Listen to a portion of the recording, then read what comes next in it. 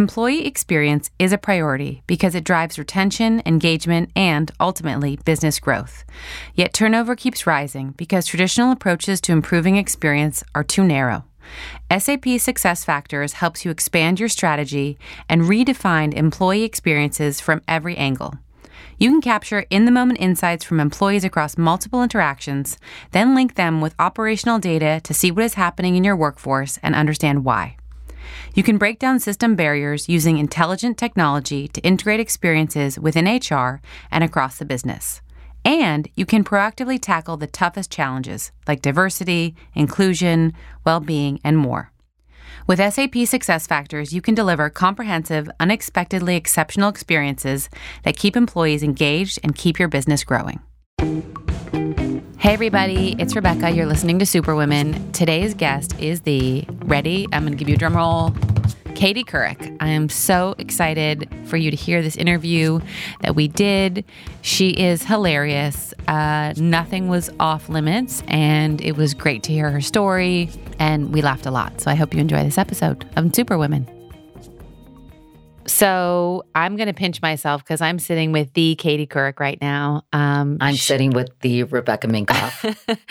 Well, I think it's different. I think I grew up watching you. I know. I hate when people say that, Why? though. Well, I don't really mind. But a lot of times people my own age will say, I grew up watching you. I'm like, wait a second. You did not. You're same my age. It makes them feel better, but that's okay. And but it's actually really, really sweet, Rebecca, because now, especially young women in their 20s, they come up to me all the time and say, you were such an important part of my childhood. Totally. You know, my mom and I watched you every morning. It was a way for us to bond. Yeah. And it's really sweet because one of the reasons, I wouldn't say the primary reason, but an important reason I got into television news as I moved, up the ladder was that I wanted to make sure that I was a strong female role model. Yeah. And the fact that now young women in their 20s and sometimes 30s, but usually in their 20s, say that I influenced who they felt they were and who they could be in the world is so gratifying. And I really didn't let you even do your introduction, so I'm sorry. That's fine. I don't have a pre-planned anything here, okay. So there's not going to be an introduction. Okay, good. Sorry, I'm just like, bleh. No, but what I think you influenced me in that you asked questions that would like make my stomach cringe sometimes, as you know, and that shows a fearlessness and a bravery. And so then when growing up, when I would ask for things that seemed scary, I'm like, if Katie can ask that question to him on national television, I can ask for a raise. I think that's a little bit easier, I was thinking about that the other day because I'm writing a book about my life. So I'm thinking about like different experiences I had. And sometimes I look back and I do wonder, where did I get the chutzpah or the moxie? As my dad would always say that I had moxie, which I love that word, to kind of go there with certain people and to, speak truth to power and all that stuff. And I think I felt such a responsibility and obligation to ask important, serious questions and to challenge people. But, it did sometimes get a little uncomfortable, honestly. And I got some pushback. I was thinking about, when I did an interview with Condi Rice and I asked her something about Russia because she had been, she's a Russian scholar. And I remember getting pushback from the GE executives and the NBC executives that I had been, too confrontational and that they had gotten a lot of complaints about it. It's such a strange balance when you're doing a morning show because you have to be warm and welcoming and people have to feel comfortable, when they're putting on their makeup or getting dressed in the morning. Yeah. And yet we really tried to make the Today Show a very serious news show too. So it was always kind of this balance between being nice and being tough. Totally. And I think that's a challenge as an entrepreneur or as someone who's going out in their own business. You're constantly dealing with that. At least I am. Yeah. So I'd love to talk about your entrepreneurship. I think we're all familiar with your previous career. But I want to talk about your entrepreneurship too. But can I ask you one question before we dive into mine? You and I had coffee a couple of months ago, and I'm so impressed and proud of you that you jumped on sort of the female founder or that you really initiated this female founder seal of approval to let people know, because it's so important. And I think that increasingly there's such a close relationship with consumers and what they're getting from whomever that they want to know who's behind the curtain. They want to know who they're supporting, and who they're helping in business. So I know your listeners probably know this, but can you just brief? Katie has turned into the interviewer, everyone. She's taken over. Because I'm so proud of you. Oh, thanks. And just why you got this idea, and then I'm not going to ask you any more questions after that. Okay, fine. I'll answer your question. I started it because I felt like there was no way for a consumer to support a female-founded company, or even know how. Or even know if it was. Like, we don't all have our names as our companies. And there's amazing companies out there, Health Aid Kombucha, I talk about them all the time, Away Luggage, these big, huge brands that were founded by women. And so I think it was a way for consumers to support it, and not just have us all talk ad nauseum about if 20 more women in C-suite positions were all paid $20 million, the pay gap would equal out, right? Right. Because they were using an average. So this would really be about a grassroots support of women, and let's make that 80 cents a dollar that way. That's so great. Yeah. And so you basically have a seal that people use to indicate and to basically communicate. A, has that been effective? And B, how many female founder companies have you embraced or have I guess, subscribe to this? How is that? How does it Become work? members. We have over 5,000 at this point, and Wow. it's on 2.5 million products to date. That is so awesome. Yeah. And then probably by the end of this year, it'll be on over like 3.5 million products, because once it's on, on all my packaging, for instance, it's however many I sell that you see it, or Lola tampons, or who else is using it. So cool. Yeah. And we have bigger people planned. Haha. Take World that, men. domination. I think I had too much coffee, by the way. Oh my God, I wish I had that much coffee. So what's happening in your life? Let's just start there. You are becoming you're going back to startup days. I am. It's so crazy, but it's really fun. Can I ask you, what about it, you left, or you stopped doing your day-to-day, and were you bored, or you felt like you want to do something totally different? And I think it was kind of a natural evolution of my career. Okay. Because I started out at ABC, then CNN, then I worked in local news. Then Tim Russert saw me chasing Marion Barry around when he was mayor of Washington and involved in some pretty shady things, and asked me to be the deputy Pentagon correspondent. From that, I went to the Today Show, did that 15 years, went to CBS, did that 5 years, did a syndicated talk show for 2 years, which was challenging but fun. And then I went to Yahoo because I'm actually really interested. I try to take the big picture look at media, and I see how it's changing. And instead of kind of holding on to a traditional, the way it's done traditionally, and just staying and doing what I'm doing, I've always tried to evolve and learn and kind of explore different things and take risks. So I worked at Yahoo for 5 years when they hired Bobby Brown and David Pogue and all these other names because they wanted to create original content. But the problem was, I don't think they really understood original content because they're a tech company. Right. And I don't think that was sort of where their head was at. So I enjoyed my time there. We had a great team and I did some really interesting things, but it wasn't a place that I don't think cared about content creation that much. They were really, the pipes. They didn't want to be the stuff going through the pipes, but they had some pretty significant pipes. And I think they could have built something really, really exciting and impressive, but that just wasn't where they were at that point. So when I was done with Yahoo, I did a 6-hour series for National Geographic exploring big social issues like political correctness on college campuses, Confederate statues, what it's like to be a Muslim in America, white anxiety, white working class anxiety, gender inequality in Hollywood and Silicon Valley. And I loved doing that, but it was an enormous amount of traveling and a very ambitious project. So when I was done with that, I thought, what can I do now? And I thought, well, I'd like to use everything I've learned professionally and I'd like to be my own boss, pick my own projects, but how do I make that work? So I started, wait for it, Katie Couric Media. How original. I'm taking suggestions to change the name of the company, but everyone said to me, people know who you are, so you should take advantage of that. But I feel sort of like, oh, really? But Moxie was taken. Damn it, because that would have been the perfect name, because that's what my dad used to always tell me I had. But I started it about a year ago, and my husband, John, said, the only way I'm ever going to see you is if I work with you. Wow. So I thought, that's probably true, because I really love to work. I like being productive. Yeah. And so John, thank goodness, because he is so smart. He was a partner of Brown Brothers Harriman, and he's really a really smart businessman.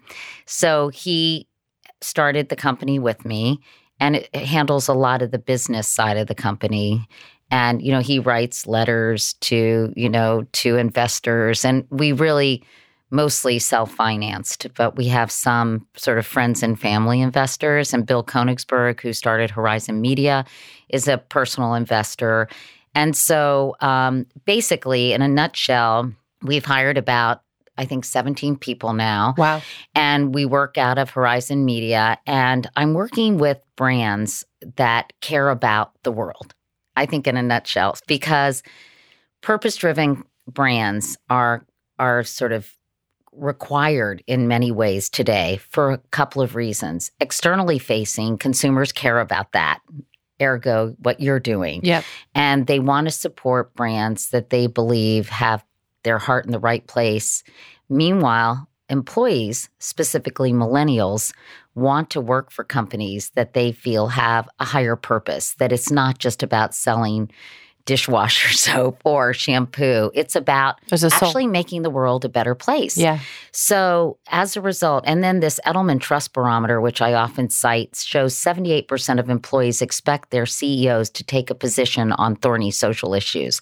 So what is happening at this simultaneously is people are losing faith in the government, in media, sadly, and in sort of institutions.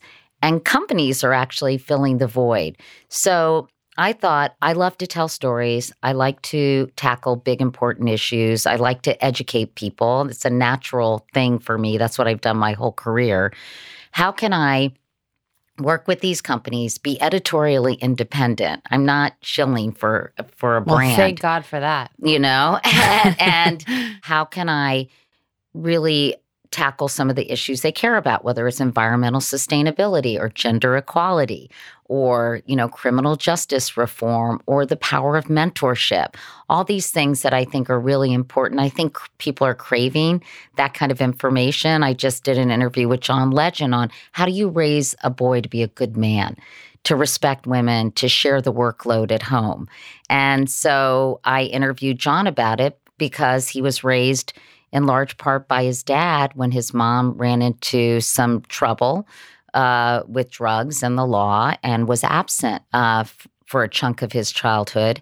And what values did his dad impart on him? Yeah. And actually, it was his mom who really taught her kids to be independent and how to do their own laundry, how to, take care of themselves. So naturally, he and Chrissy have a very egalitarian relationship. Now, of course, I'm sure they have a lot of help, but just his lens is through equality at home and a lot of respect of what she does and what she brings to the table. So in this era of Me Too, which is so important, how do we also help men along and not make them feel totally marginalized and demonized as a result of a really important movement that's going on? Agreed. I was at a meeting last week where someone's like, maybe we can have a shame scale on companies that are not equal. And I was like, no, I don't think the shame scale is going to work. Yeah. It's going to make people run. Let's help people out and give them a chance, give them a warning. Right. And also give them support and maybe give them guidance. Totally. And I'm on the advisory board of an organization called See Her, which is, I think, 80 companies that are devoted to gender equality and want to improve the way girls and women are portrayed in the media. Yep. And their philosophy is we don't embarrass or shame anyone. We want to support people. We want to give positive feedback for the people who are doing right and help them along. So I think you're right. But there's so many things to talk about in terms of, I'm doing a series on mentors and young women who can look to trailblazers who really inspired them in various fields. Mm-hmm. So we're doing that with Procter & Gamble and Olay specifically. And, I did a series called Getting There, and that was profiling like Bozoma St. John and Bethany Frankel and Eva Chen, and just trying to understand their career paths to inspire other young women. Yep. And I did something with SK2 where I went to Asia to talk about the changing role of marriage. There's a lot of marriage pressure, particularly in Asian countries. And this new generation of young women I went to South Korea, Japan, and China, are rejecting that. They're saying, we're not looking for someone to complete us. We want to complete ourselves first. And if we're not married by 30, you may call us a leftover, but we're happy with who we are. So it's just really interesting kind of anthropological, sociological trends that they examine. And it's basically women should control their own destiny. Totally. What's been an unexpected challenge being your own boss and starting from scratch? I think finding great people is hard. I interviewed Ina for that aforementioned Getting There series, and I thought she was interesting. I said, what advice would you have? I think I must have asked her about hiring or what. And she said, I hire happy people, because you can teach someone about cheese, but you can't teach them to be happy. It's so true. I used to try and make everyone happy in my office. I would have like office hours therapy, come cry with me or whatever. Come cry with me. Let's cry away. And I was like, I can't make everybody happy. If they're not personally fulfilled, they'll be miserable at the office, no matter what we do, no matter how many days off or whatever. And that was like freeing to be like, you're not a happy person. You're going to bring that unhappiness here. Right. And I think, listen, what is happy? Like Prince Charles said, what is love? But I do think you want to find people who have positive energy, totally, a real go for it attitude, who are willing to stay, who, you can tell when someone really likes what they're doing. Yeah. And, I think that's been a little bit of a challenge, but I have a great group of people we've assembled. And so I think I've learned a lot in that process. The company's just a year old, so It's not like we've been around that much. But I would say that. I would also say, I'm the kind of person, Rebecca, who says yes to everything, and I get so excited. So I have a million irons in the fire.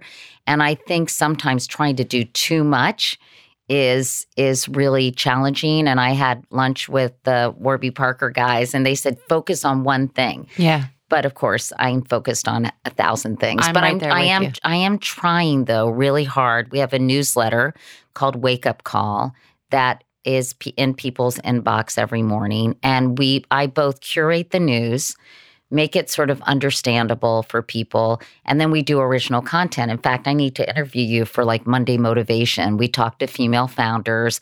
Heidi Zak from Third Love is featured today. Cool. And then we have an inspiring story at the end. It's sponsored by Sleep Number, and we do stories about, sleep and all that. So how do you sign up for it? We have a really easy way. You can dial 474-747, text it, and then just write Katie, and then it's the sign up right there. Or you can go to my Instagram. I'm a total Instagram freak, and you can sign up there as well. But we have a team doing that. So that's one aspect. And Ally Financial is one of our sponsors. We have all these founding sponsors, Rally Health. P&G I have a very close relationship with P&G and Sleep Number. And we're talking to a lot of other companies, and we're doing digital series for them. I'm working on a couple of documentaries, and I do a lot of speaking engagements. So I really get to pick and choose what I'm doing. And I think the newsletter satisfies my desire to kind of have that daily presence in people's lives which I used to have for so long on television. Totally.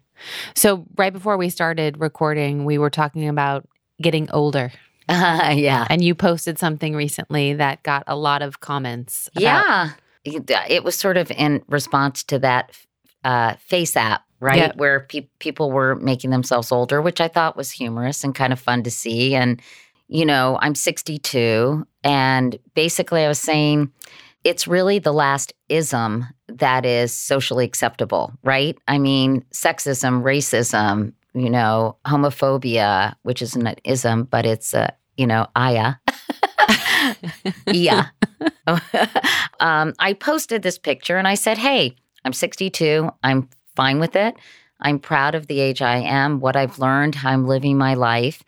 And I feel that I have as much energy as I had when I was 38.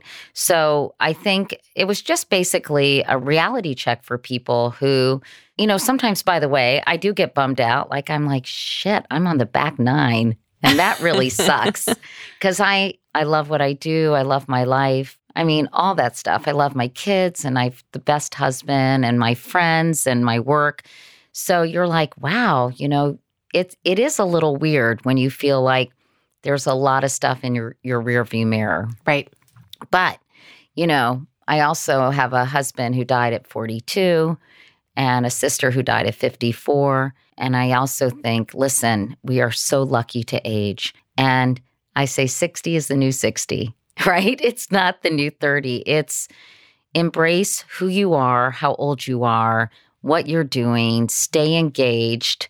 And, I just feel like we need to sort of recalibrate the way we look at older people. For example, people used to always say to me, your dad is so cute. And they sort of infantilize older people sometimes. And I said, my dad isn't cute. My dad is brilliant and accomplished and erudite, and he's not cute. And it's amazing how much of the vernacular toward aging is sort of along those lines. I did a podcast. I'm relaunching my podcast in the fall, and I did a podcast on ageism. And it's just so interesting to look at it and talk about it. My podcast, I think, is going to be really good. What's it called? It's called, not Katie Gregg. It's called Next Question. I love that. And you're interviewing everything. Like, or you have a specific lane. So this time I did one with my good friend Brian Goldsmith, who lives in LA. So he's not going to be doing it with me this time, although I might have him as a special guest because he's a political genius. He's so smart and I adore him. But it's really this time, I think that the connective tissue for the last podcast. I mean, one day we'd be interviewing Busy Phillips about her book, and the next week we'd be interviewing Frank Luntz about the election. I mean, it was sort of all over the place, which I think some people really liked and I liked. But this time we're doing big issues. I know it sounds boring when you're like, what do you mean big issues? For example, we're doing pornography and how it's shaping young men and leading to unwanted or violent sex with women because it's so ubiquitous and so accessible that you just have to Google something and you will have hardcore porn, which more often than not is showing a lot of violence towards women, choking. And it's really, I mean, this podcast is so graphic. I hope people can handle it. But there was a survey that showed a quarter of American women are afraid during sex. Wow.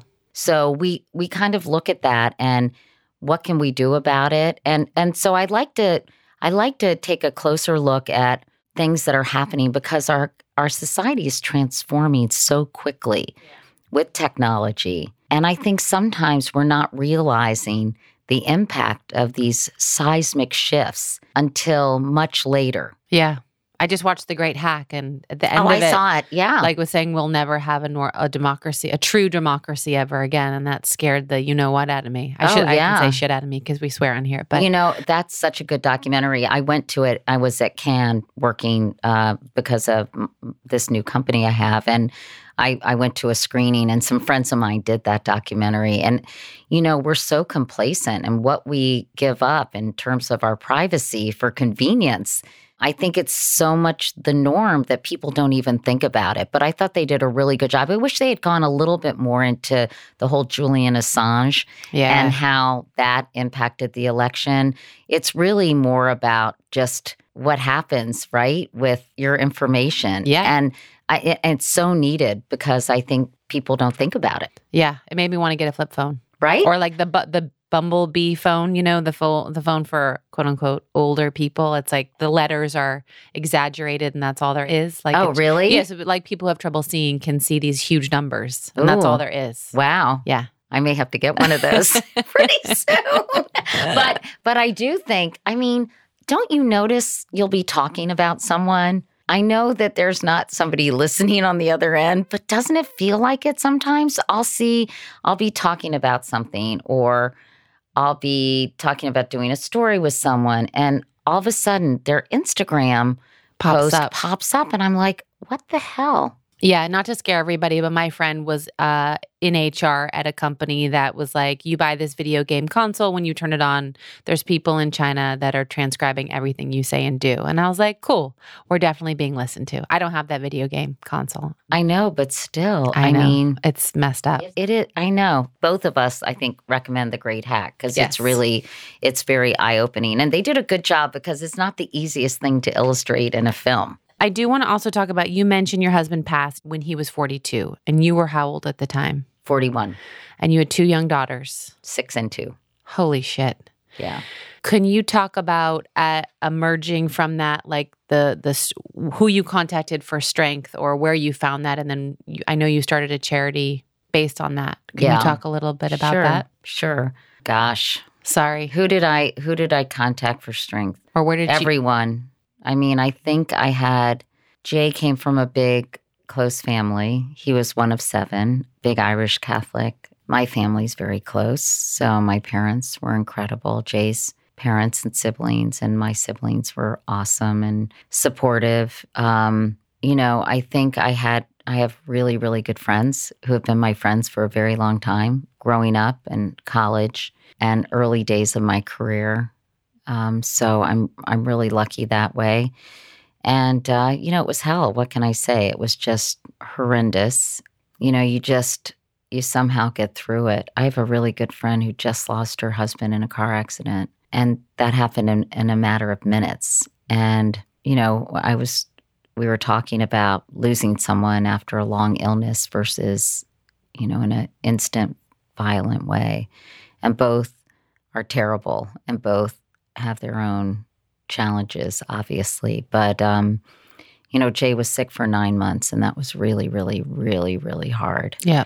And I'm writing a lot about this now and about how I dealt with it and how he dealt with it and how I wish I had dealt with it, and not really having a conversation about the fact that he might die. Like, we never really went there. Wow. And for a whole host of reasons that now I really regret. I don't think it would have changed anything, but I don't know. It was sort of always the elephant in the room. Right. So after he died, I started doing a lot of work with colon cancer awareness and did that colonoscopy on television and raised money to support colon cancer research because the drug Jay went on had been used since the 1950s. And there had been really very little new drugs developed for metastatic colon cancer because he was stage 4 when he was diagnosed. It was all over his liver. So I did that, and that was, I think, healing and cathartic in some ways because, you feel so powerless. Right. If anybody listening has been in this situation when someone they deeply love is sick and they're a can-do person, a problem solver, it doesn't matter, really. Right. And to feel powerless is really hard. So I think to take some of that power back and try to help other people, empowering them to get screened so they wouldn't have to go through this was, I think, really, really helpful for me. And then eventually I started an organization with 8 other women called Stand Up to Cancer with Sherry Lansing and Laura Ziskin, who has since passed away from breast cancer, and Lisa Paulson from the Entertainment Industry Foundation, and a number of other remarkable women in marketing and in PR. And we said, this isn't working. We have all these huge events for a tsunami and for 9/11, as we should, but a person dies every minute of cancer.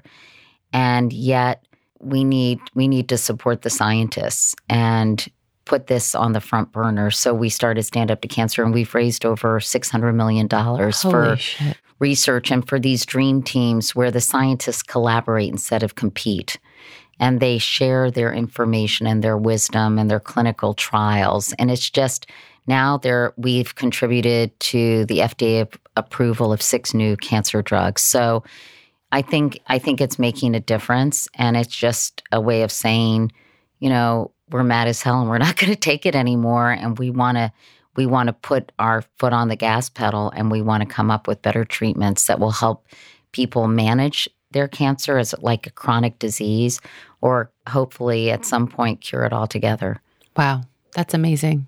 Leave it to 8 angry women. You said right? 8 of you, right? Right? Yeah. Hell hath no fury like women who are pissed off about cancer research. So totally. It's really quite remarkable, and it makes me think of that Margaret Mead quote, which I always botch: never doubt the ability of a few concerned citizens to change the world. Indeed, It's the only thing that ever has. That's true. And to build something from scratch and to really support these heroes in cancer research, it's really, I'm very, very proud of that accomplishment. That's amazing. Well, thank you. You're welcome for doing that. I have 2 questions I like to ask all my guests. One thing we would be surprised to know about you: personal, professional. I sometimes say I'm scared of zombies, but I've used that one before. I play the piano by ear, but a lot of people who follow me on Instagram know that. Okay. So I play everything in the key of C, and I've always been able to do it. And it's a really weird kind of idiot savant thing. That's where amazing. I can just sit down and figure out. I mean, if it has a lot of sharps or flats, and it's really a complicated melody, it's hard for me to do. But most songs I can really just figure out. It's this really weird, like I hear it in my brain and it just kind of transfers into my hands. It's amazing. I took piano for 10 years, but I still really mostly just sit down and play by ear. And how about this? I'm a really big slob. No way. Yes, I'm like Pigpen. I mean, he follows me around. There's messy and dirty, though. No, I'm not dirty. You're just messy. I'm just messy. I am not dirty. I'm maybe very occasionally messy. I'm dirty. But I mean, he says, the tornado has arrived. I mean, it takes me about a half an hour to completely have a hotel room with my stuff scattered all over the place. So I'm very, very messy. That's a good one. I am too. It's a problem. Is your husband neat? No, he's also messy. But that's bad. My husband's neat. Oh. Both of my husbands were pretty neat, thank God. Oof. I wish I had a, I don't know. I feel like maybe then I would have to get my shit together if I had a neat husband. Yeah. Now we're just like both. We rely on our nanny to just keep the household together. What is a piece of advice that's been extraordinarily helpful to you, or that you've come up with on your own, that you'd like to give forth? I would like to give forth this advice, dear listeners. I would say that, especially women want to be liked and they're pleasers. And, I just think the faster you realize that not everyone's going to like you, the better off you'll be. And I think for me, as the youngest child and someone who, of how many? 4, who kind of wanted to be popular. Remember that? I think you can sing too. No, I can't really, but I'm in a singing mood. It's at those 3 cups of coffee. But I think that, you want to be a nice person and kind to people, but, you're not going to be everybody's jam, as they say, and that's okay. Yeah. And I also think in this day and age, without offending people, I'm not into the outrage machine and this constant, people getting affirmation instead of information. We didn't even talk about the news media, which maybe we'll do part 2 of this podcast. Can we have a part 2? Yeah, sure. Okay. When someone doesn't show up, call me and say, oh my God, Katie, you told me, help a sister out. But I think that sometimes, you just have to stand up for what you believe. But I also think you have to do it with an open heart and gentle persuasion, and you have to listen to other people and value their opinion or at least hear them. And I think that's part of the problem in our society. Nobody is talking to each other or listening or having a reasonable conversation. It's all so highly charged. Yep. And it's so hard to do. But to say, tell me why you feel that way. And, this is what bothers me. Does that bother you? I just think that this bifurcation of the culture, I think exacerbated by the media landscape is really a sad turn of events for our country. Totally. Wah, wah. On that note, enjoy your day. Wait, have a great day. Hope your afternoon is filled with bliss. Is there anything else we can talk about before we end on that? Or can we just... Tell me something you're excited about. Well, my daughter's getting married. Okay, that's very exciting. I'm really excited. I have 2 great girls. I'm so proud of them. You know why? Because they're nice. That's awesome. They're really nice, grounded girls and care about the world around them. And they're my life. And then I have an incredible stepdaughter named Allie. And then I have an incredible stepson named Henry. So it's so nice. John's parents are still alive and I love them madly. Herbie is the ski instructor in Aspen. I remember you told me about this. Yeah, and Paula is this super intellectually exhausting, sophisticated, really curious about the world, beautiful woman. So I feel so happy that I have inherited this extraordinary family. It's so nice. But getting back to Ellie, she's getting married next summer, and I'm just so happy for her. We're going to go wedding gown shopping, the best. Wedding dress, whatever you call them, and it's just going to be really, really fun. We're having a little engagement party for Mark, her fiance, his family, and our family out east next Saturday. Nice. I don't know when this runs. Come on up from Quag. Just kidding.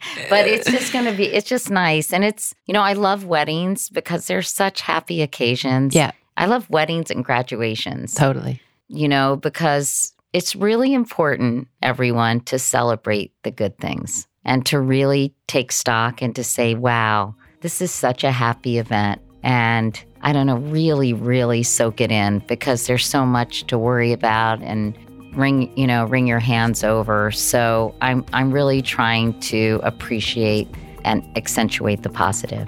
Now that you can take with you on your day. Thank you. Thanks, Rebecca. I could do this for hours. Fun being with you. You too. That was Katie Couric. I hope you enjoyed it. She said she wants round 2, so please do email in any questions or anything you want to know that I didn't ask her. Today's review is from Shopping in Flats, Lifting Each Other Up. Before I started purposely listening to podcasts of women in business, I had no idea that there were actually women who lifted each other up. Unfortunately, I am in a work environment where the girl drama is similar to the high school drama that I thought I was done with after graduation. Listening to your podcast has showed me that there are in fact people who want to empower other women instead of intentionally bringing them down. Thank you for this. Shopping in Flats, you are more than welcome. Thanks for listening. I hope you enjoyed this episode as much as I did recording it.